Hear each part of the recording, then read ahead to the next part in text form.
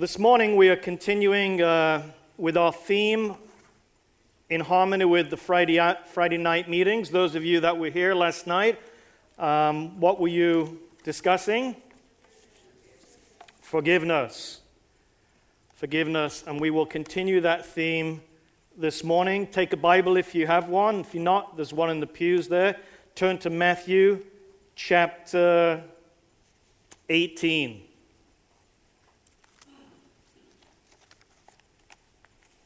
How are you doing this morning? So you didn't want to come up on the platform and let me dedicate you to the Lord, huh? So I dedicate you in this sermon. We're dealing with a really big topic this morning. It's a massive concept, and we're dealing with the very heart of God. So when we talk about forgiveness, we're talking about God. God is a forgiving God, way more than most of us can even begin to understand. Jesus taught to the disciples and told them how to pray in Matthew chapter 6. So keep your finger in chapter 18. And as we go to chapter 6, which is part of the Sermon on the Mount, and I believe the Sermon on the Mount is about how Christians should live. If you heard Christians talking with one another, you'd get lots of different ideas on how they should live. Some feel it's okay to break every rule in the book and just run to God when your conscience is bothering you. Others think, no, we're called to holiness. Well, Jesus, in the Sermon on the Mount, in my opinion, as I read this, is telling us how to live. And so he says in verse 9, this is how you should pray. And it's a prayer that most of you have in your memory. Our Father in heaven, hallowed be your name. Your kingdom come, your will be done on earth as it is in heaven. Have you ever prayed this prayer? How many times? Many, many, many times. Give us today our daily bread. And then here's where it gets interesting. Forgive us our debts or sins, as we also have forgiven our debtors. That seems a pretty dangerous prayer to me. And it's so shocking that Jesus mentions it in verse 14 and 15. He singles out this point of forgiveness by saying, "For if you forgive men when they sin against you, your heavenly Father will also forgive you. But if you do not forgive men their sins, your Father will not forgive your sins." Quite strong, don't you think? Powerful statement. Now turn to chapter 18, because that's the passage we're dealing with. And we're going to pick it up in verse 21. And there's a man called Peter who seemed to always have something to say. And his question was, in the light of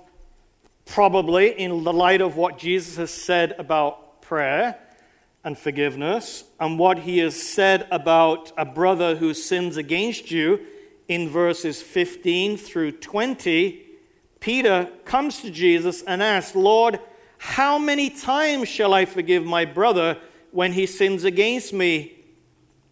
How many times? Some of the rabbis and the Jewish leaders would say 3. They would base that on a passage in Amos. Peter is more than going the extra mile, is he not? Because how many times does he ask? 7 times. Up to 7 times? And Jesus answered, "I tell you, not 7 times, but 70 times 7. Or in this translation here, but 77 times. So different manuscripts have different readings there.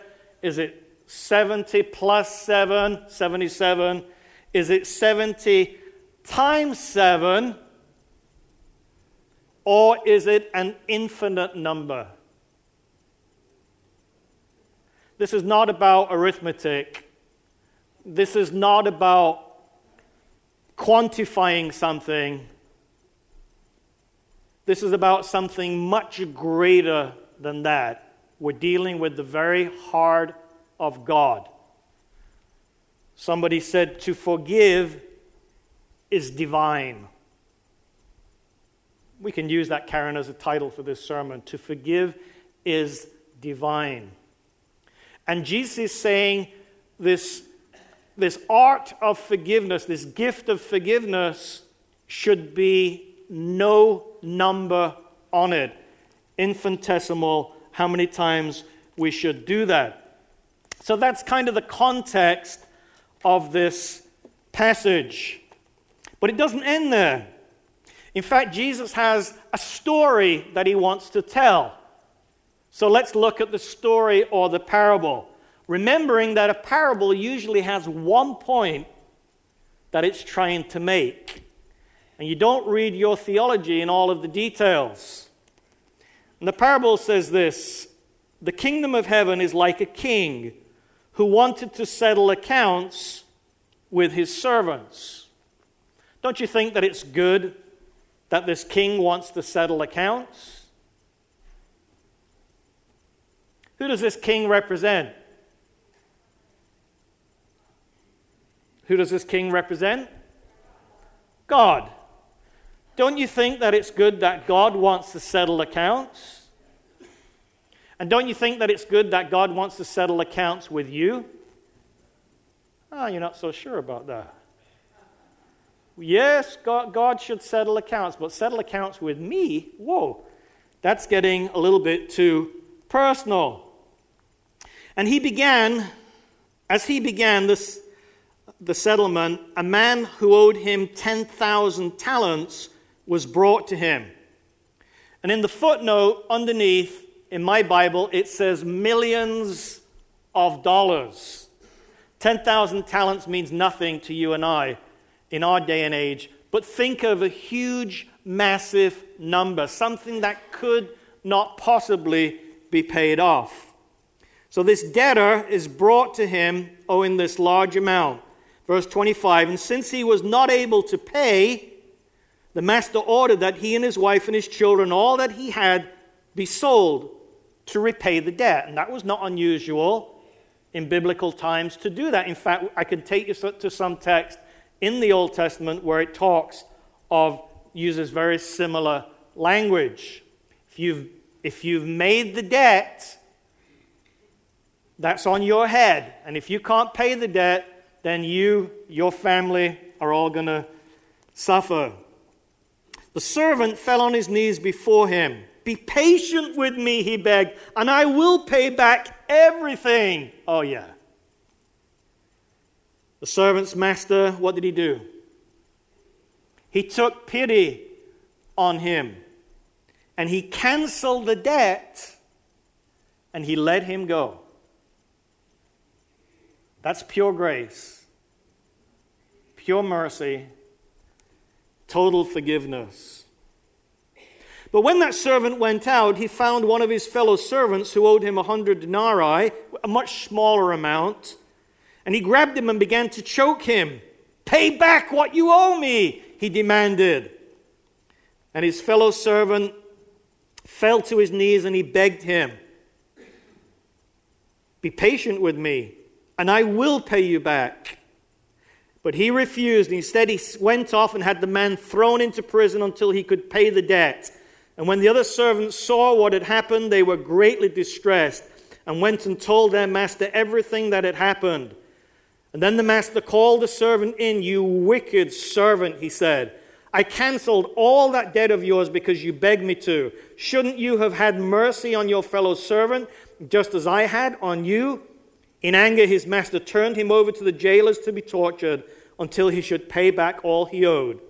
This is how my heavenly Father will treat each of you unless you forgive your brother from your heart.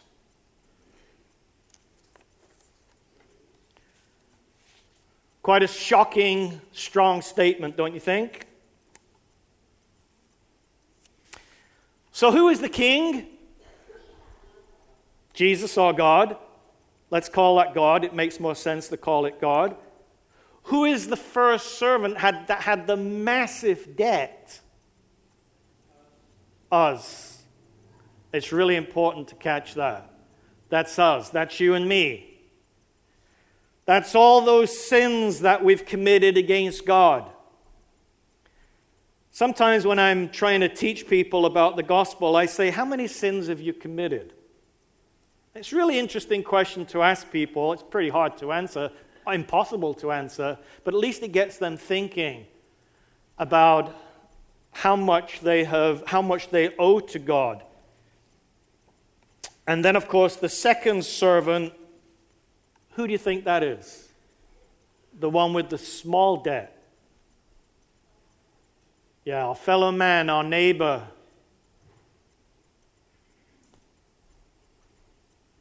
There was a woman with 14 children, ages 1 through 14. She sued her husband for divorce on the grounds of desertion.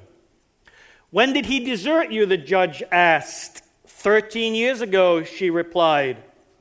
Well, if he left 13 years ago, where did all these children come from? Asked the judge. Oh, said the woman, he kept coming back to say he was sorry.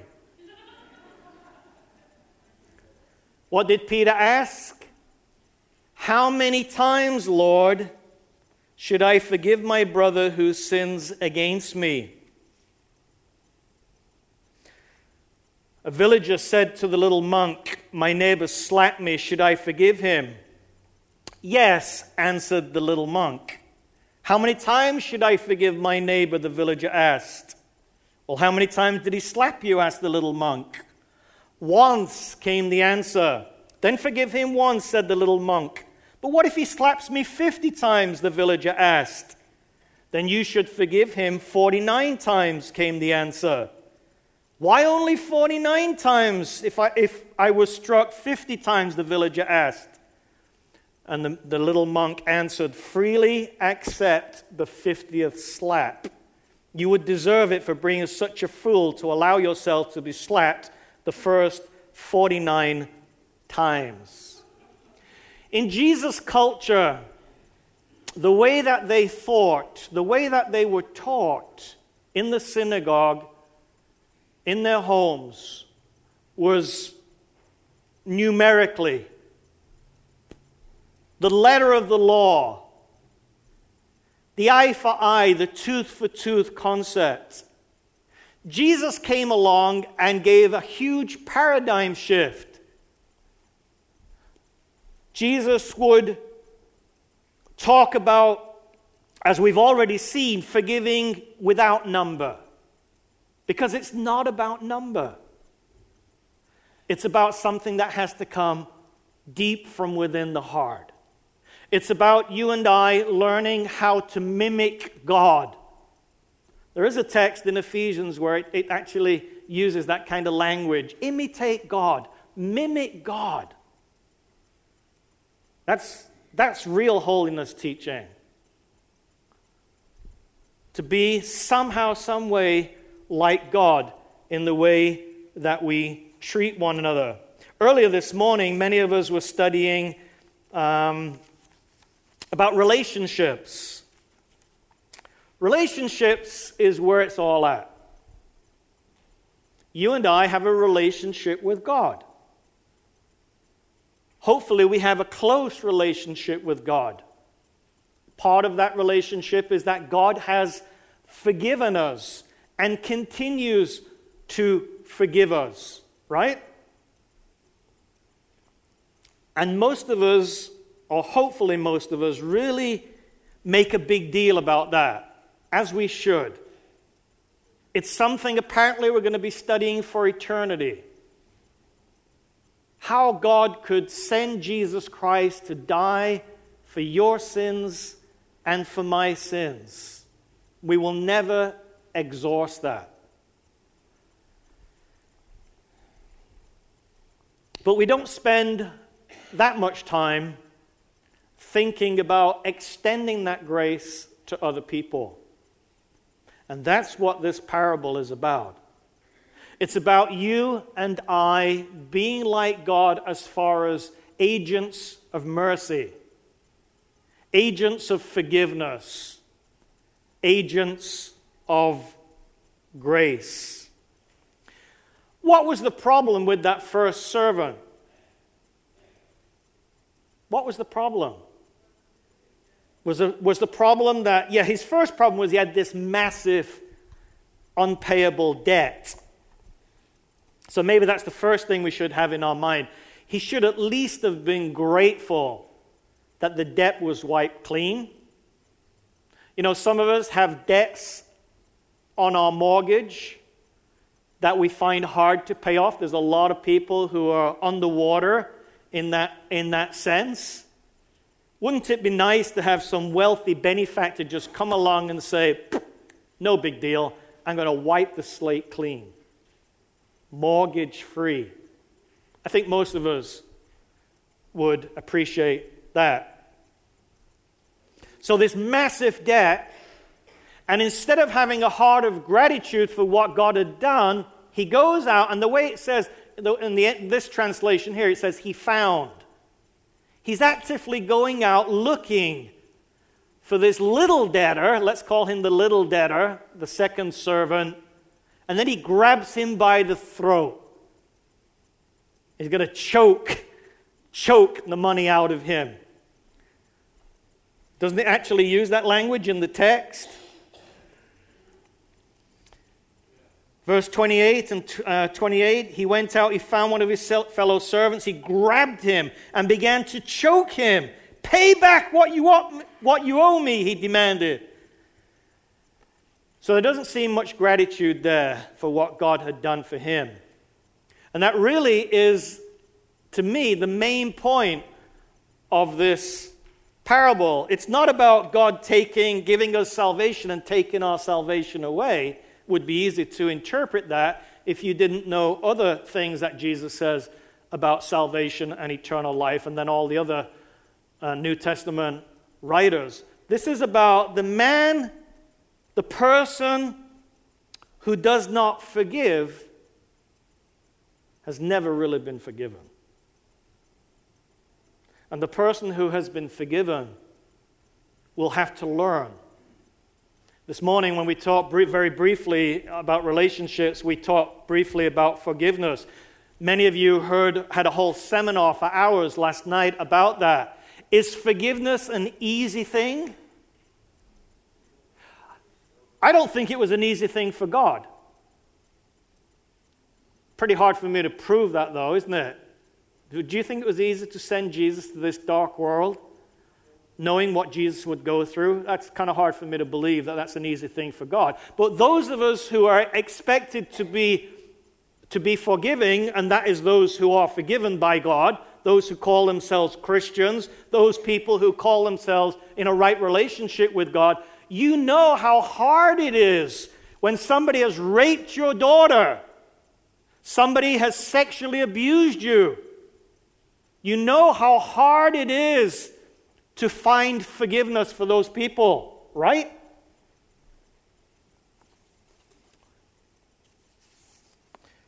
One of the books that I've been reading, which is a really powerful book, is by a Croatian theologian, and it's called Free of Charge. And he goes into the concept of giving and forgiving, and it's very, very helpful. But he uses some illustrations there that are quite powerful. And he starts one of them by saying this: "You never even hinted at blaming her," I said to my mother as we were driving together recently.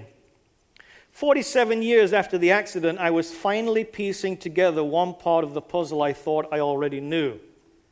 My most beloved nanny, Aunt Milika, as I called her, the angel of my early childhood, whom I adored until her death at the age of 91, was in charge of us kids when the accident happened. I was one then, and my 5-year-old brother Daniel had slipped through the large gate in the courtyard where we had an apartment. He went to the nearby small military base just 2 blocks away to play with his soldiers.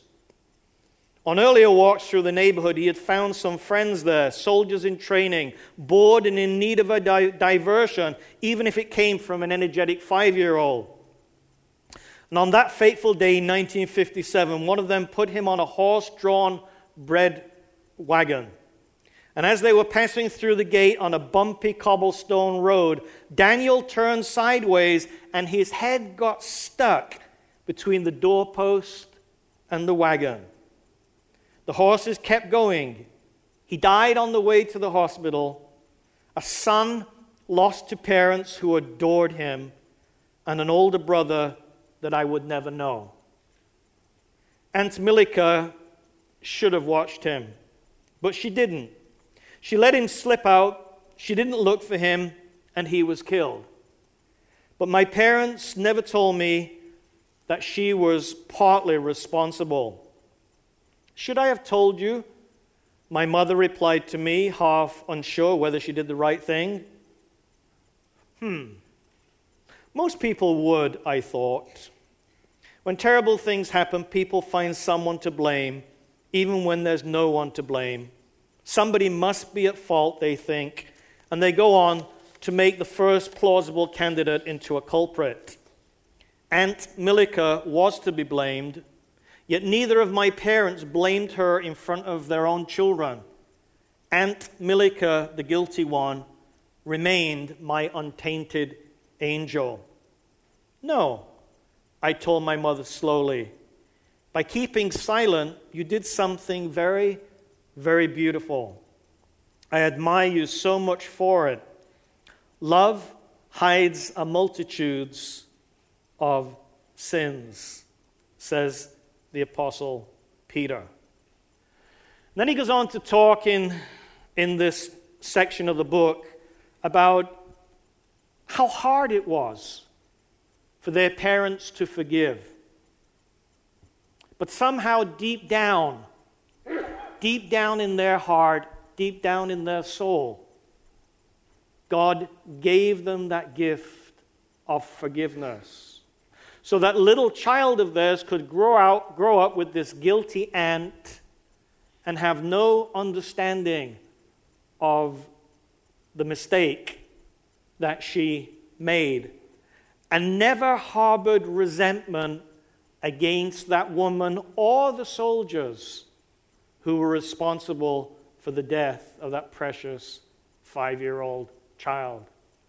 And the author of the book would later talk with his parents and kind of probe into that, how they could find the magnanimity, is that the right word? The largeness of grace in their hearts to do that. And the only thing the parents could put it down to is because God had forgiven them so much. Nobody is saying forgiveness. To forgive like God is an easy thing.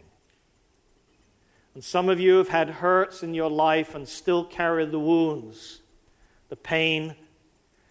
And those wounds and that pain, we have to be careful that they don't fester and that we process them the right way. Eventually, Johnny learned that with his mistake with the duck. He squirmed and he wriggled until he confessed. And he'd already been forgiven days and days ago. Let's make sure that you and I don't make the same mistake.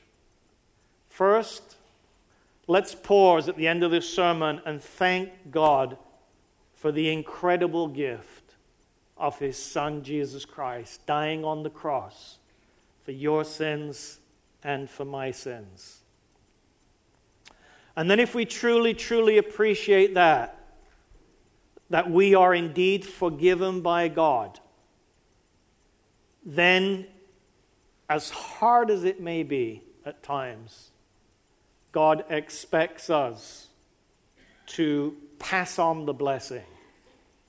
Pass on the blessing of forgiveness to those who have harmed us and those who have hurt us, whether they be in this sanctuary, in this church family, or in the larger Seventh-day Adventist church family. I bet if I passed the microphone down these pews, almost every single one of you could come up with something where you felt you've been violated, sinned against, hurt by someone in the church, right? And I know for sure that you would say yes if I asked you about the larger society.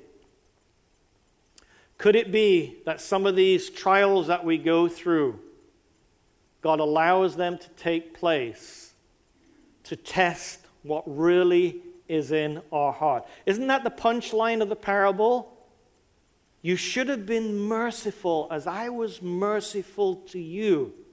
But that forgiveness, that mercy, that grace has to come from deep down in the heart.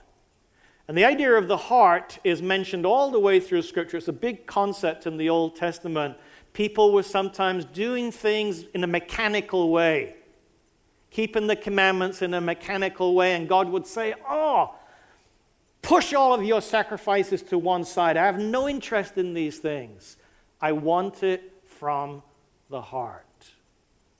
Only God can give you and I that kind of ability, gift, whatever we're going to call it, to forgive as God in Christ has forgiven you.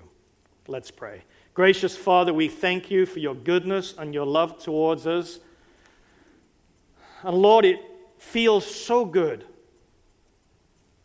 to confess our sins to you and to know that you are so keen to forgive us our sins.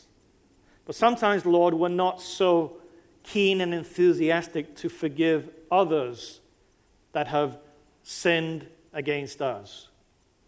So, Lord, we ask that your Holy Spirit will make it possible to bring forgiveness and healing to our own souls and to extend that blessing out to our church members, throughout the Seventh-day Adventist Church, and into the larger society in which we live. Lord, as we leave this sanctuary today, may we leave as agents of blessing and pass on the gift of forgiveness to a society that is in chains by sin and under the control of the devil. Lord, use us to set them free. In Jesus' name we pray. Amen.